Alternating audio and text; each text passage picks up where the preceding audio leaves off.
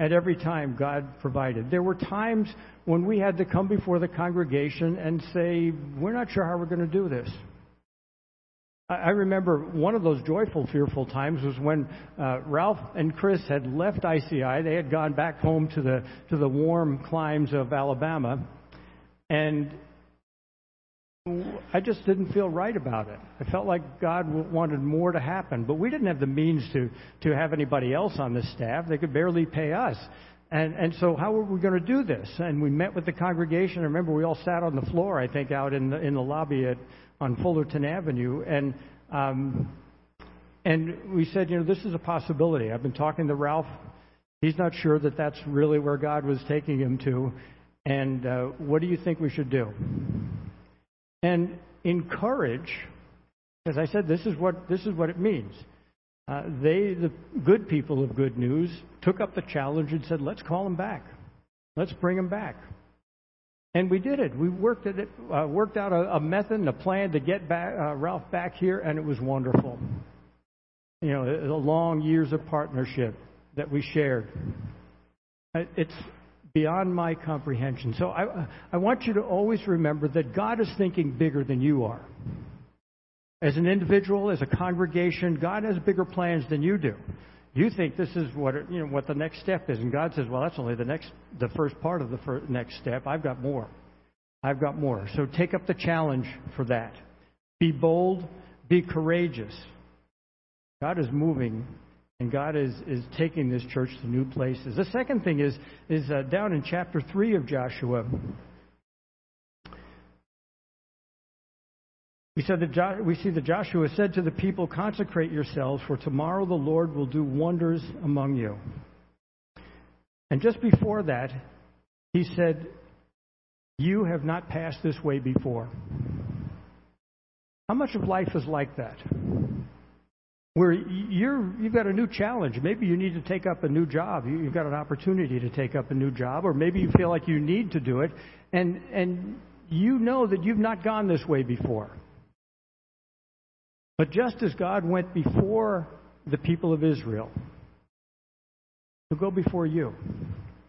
For this congregation, there's new challenges that are yet ahead. You've not gone this way before. And you can trust God to carry you. There were many times, too many times, when an opening appeared in the staffing needs, whether it was a volunteer or a paid position.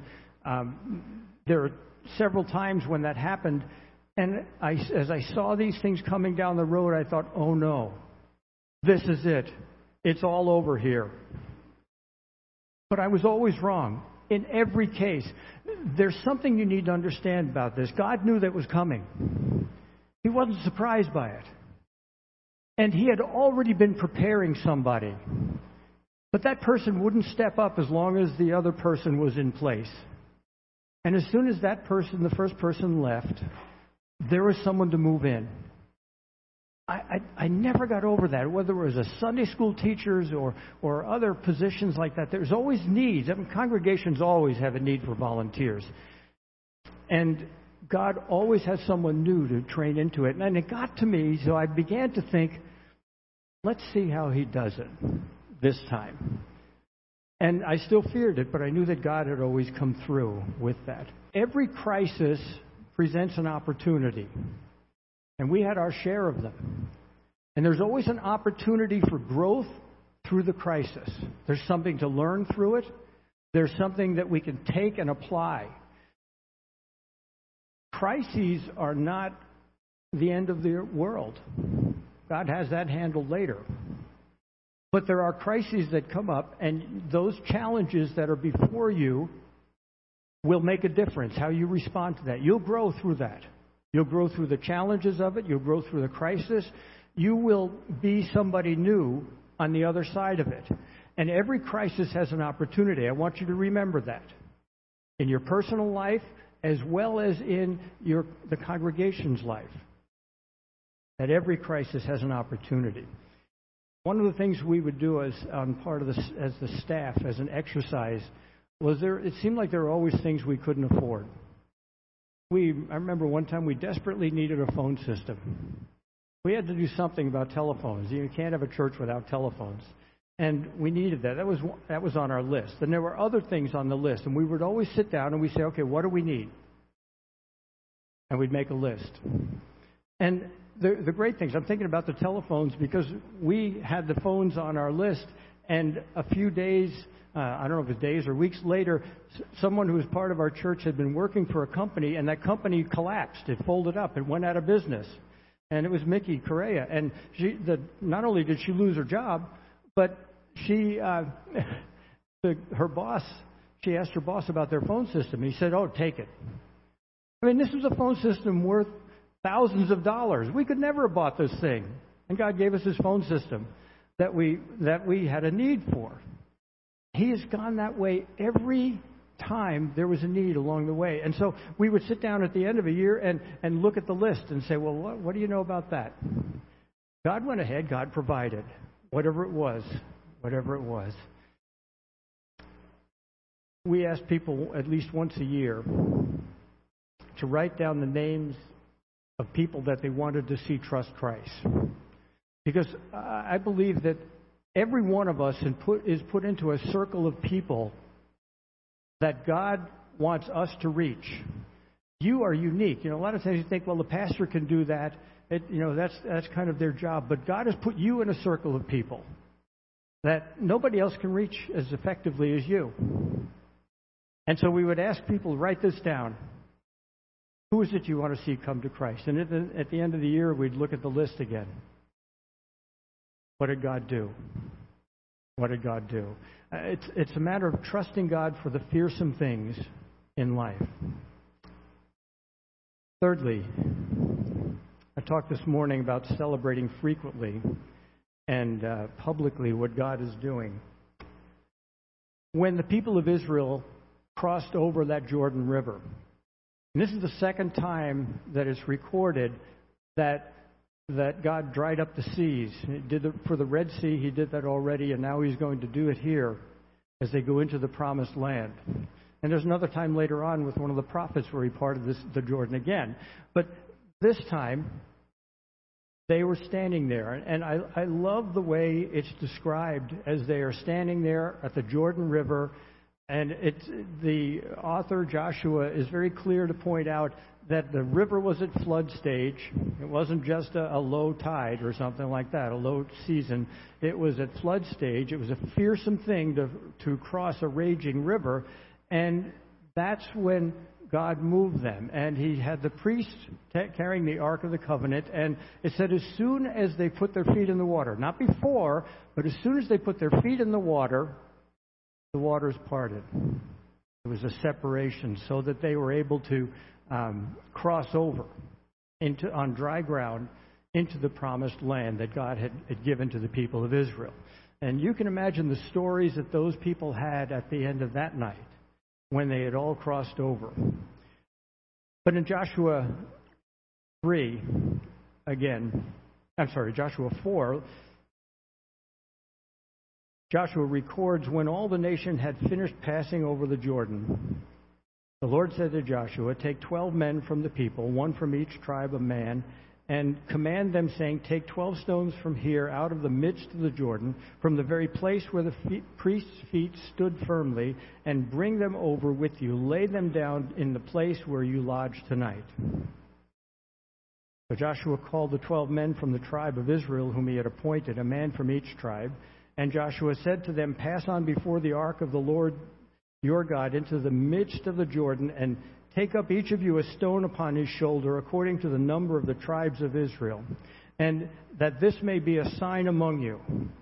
When your children ask in time to come, what do these stones mean to you? Then you shall tell them that the waters of the Jordan were cut off before the ark of the covenant of the Lord. Your children ask. I hope some of your children here today are asking questions like, who are these people? Why did they do this? Why did we have this day? And you get to tell them. You're just like the people of Israel celebrating what God has done. And in the days to come in this congregation, and wherever God has placed you, there will be opportunities for you to plant memorial stones like this. A time when you can say to your children, those who are yet to come, this is what God did at this place. Now, maybe there's some crisis in your life, in your marriage, in your family that God is going to take you through, and you don't see it even on the horizon yet. But when you come through on the other side of it, and I have got to tell you this, that there are things that before us look so terribly fearful. Some of you were here in the time when my dad died. My sister's here today. When our dad was dying, there was nothing I feared more than that day. I thought that I could not get to the other side of that event. I knew it was coming. And I still to this day am in awe at how God worked and what God did. I mean, my father had what I would have to call a biblical death. I mean, he died with his family around him, and we had gotten to say goodbye to him, and it was a terrible time, but it was also a wonderful time. And I want to tell you one of the things that's happened from that time to this. Before that, heaven was a good theory. I knew it was a fact from Scripture. But I have an appreciation of heaven, of the reality of it. I want to see heaven. I want to see my dad again. I look forward to it. And for all of you as well, that day comes in your life when you lose someone you love. And the work that God does in that person's life is so significant in that moment. So many years at funerals, I'd have people come to me and say, I don't know how someone who is not a believer can get through this event. Their hearts were broken as well, just like mine. And God carries you through. And if that person knows Jesus, you have this hope that you didn't understand before. You knew the theory of it, but now you know the reality of it.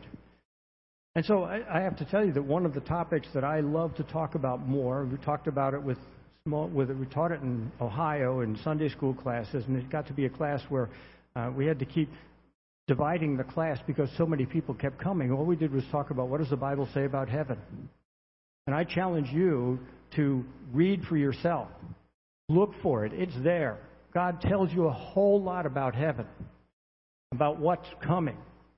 It's laid out there, and it's something that the older you get, the more significant that topic is going to be to you. Well, it's time for me to pass this pulpit on to a great brother in Jesus Christ.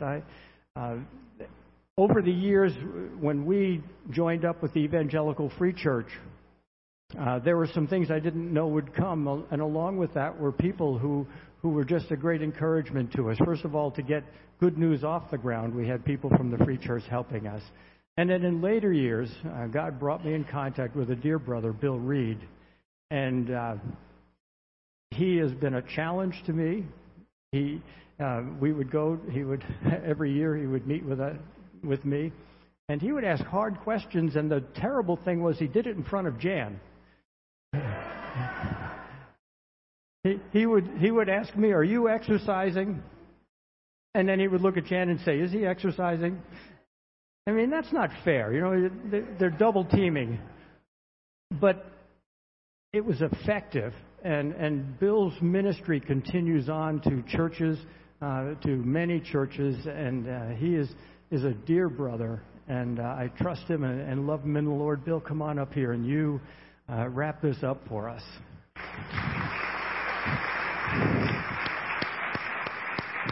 I bring you greetings and congratulations on behalf of the Great Lakes District of the Evangelical Free Church of America.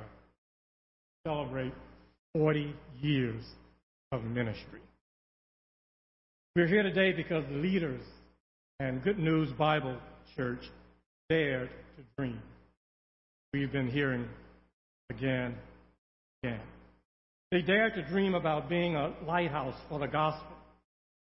They dared to dream about being a beacon of hope, shining brightly into daunting despair and deep darkness. They dared to be a fortress protecting truth, a refuge for the needy, a sanctuary for worship. They dared to dream about being a strategic center for the advancement of the kingdom of God. And this celebration today is testimony that that dream has been realized. Somebody say amen. The Great Lakes District has been blessed and strengthened by your partnership with us. It is indeed a valued partnership. Good News Bible Church is the GLD's presence in the Humboldt Park and Logan Square communities and in the inner city of Chicago in general. Good News Bible Church is the model of a multi-ethnic congregation, an example of biblical orthodoxy as sound doctrine is proclaimed from this pulpit and is fully committed to the Evangelical Free Church of America's standard statement of faith. And over the years, this partnership grew from a distant administrative 911 relationship to a close, personal, practical 411 relationship, as I, representing the Great Lakes District, was privileged to serve, encourage, and be a resource for Good News Bible Church, its pastors, and its leaders. Great Lakes District is so grateful for the ministry of Good News Bible Church, and we're so thankful that Good News Bible Church and its leaders dared dream. 3 months ago, I attended the commencement program of my grandson, William. He was graduating from high school. For 12 arduous, glorious, challenging years, William was looking forward and pursuing his degree. And now he had realized that goal. He had achieved his goal. The task was completed. My grandson, however, he understood that although he had achieved his goal and I was there rejoicing with him, he realized that his commencement program was not the end, but the beginning. Good News Bible Church. This celebration today is like a commencement program at a high school. You're celebrating the completion of a task, the achieving of a goal. Today you're celebrating, and rightfully so, you're celebrating 40 glorious years of loving the Lord, serving the Lord, being faithful to Him, trusting in Him. And you're celebrating how the Lord has richly blessed this ministry. And I'm here rejoicing with you. But somebody say, hallelujah for the but. But this celebration does not signal the end, but the beginning. Commencement, by definition, is the beginning. And so this celebration is the beginning, not the end. And therefore, my brothers and sisters, therefore, Good News Bible Church, my challenge to you is to dare to dream again. Dare to dream again. Especially when you understand that the best is yet to come. Somebody say amen. It's been good. It's been glorious. But I'm here to tell you today, if you dare to dream again, the best yet ahead. And you don't have to take my word for it. The Apostle Paul said it this way in 1 Corinthians chapter 2, verse 9. No eye has seen, no ear has heard, no mind has conceived what God has prepared for those who love him. For Good News Bible Church, dare to dream again. See in your dream, see in your mind's eye, see a church that has added a Sunday morning service to accommodate the worship attendance growth. See a church plant on the south side of Chicago. See a staff that has tripled in size to cover the two multi-site campuses, one located near O'Hare and the other one on the west side of Chicago. Dare to dream again. See a medical center 3 blocks from here on property purchased at an unbelievably low price. See a counseling center helping people navigate life's issues. Dare to dream again. See a mentoring program in conjunction with Moody Bible Institute and Trinity Evangelical Divinity School, through which Good News Bible Church is developing future young pastors and leaders. Dare, dream. See an after-school program for kids, 1st through 6th grade, that can't accept any more kids. It's full. And see a daycare center for kids ages 6 months to 5 years old that has a waiting list. See a vibrant radio ministry reaching throughout Chicagoland. See a kitchen providing lunch every day for the homeless. See a jail ministry that is receiving accolades from the city of Chicago and from the Chicago police. Dare to dream again and see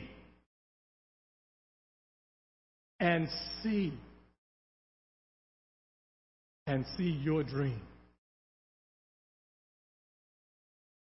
Dare. Dream. Again.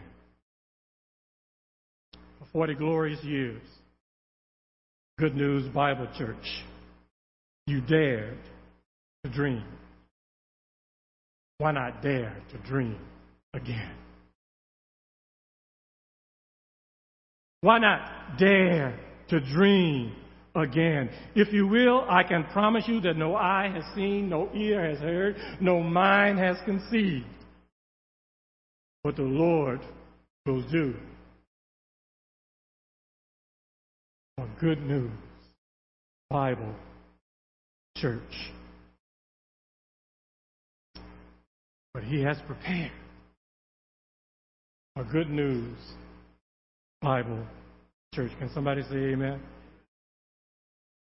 Again, on behalf of the Great Lakes District of the Evangelical Free Church of America, congratulations. And to God be the glory for what He has done, for what He is doing, and for what He will do in, through, and for Good News Bible Church in the days to come, if you will dare to dream again. Let's pray. Father, you have given the leaders in this church over these 40 years a vision.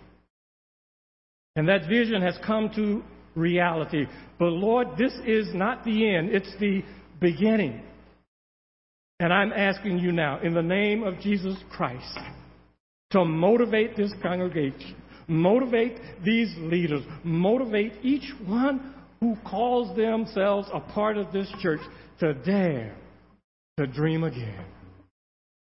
To go to the mountaintop and look over into the promised land and see what you have yet prepared for them, if they will only dare to dream again.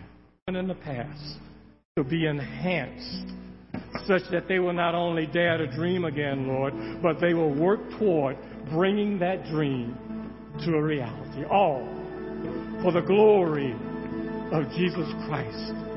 And it's in His name we pray. And all the people of God said, amen.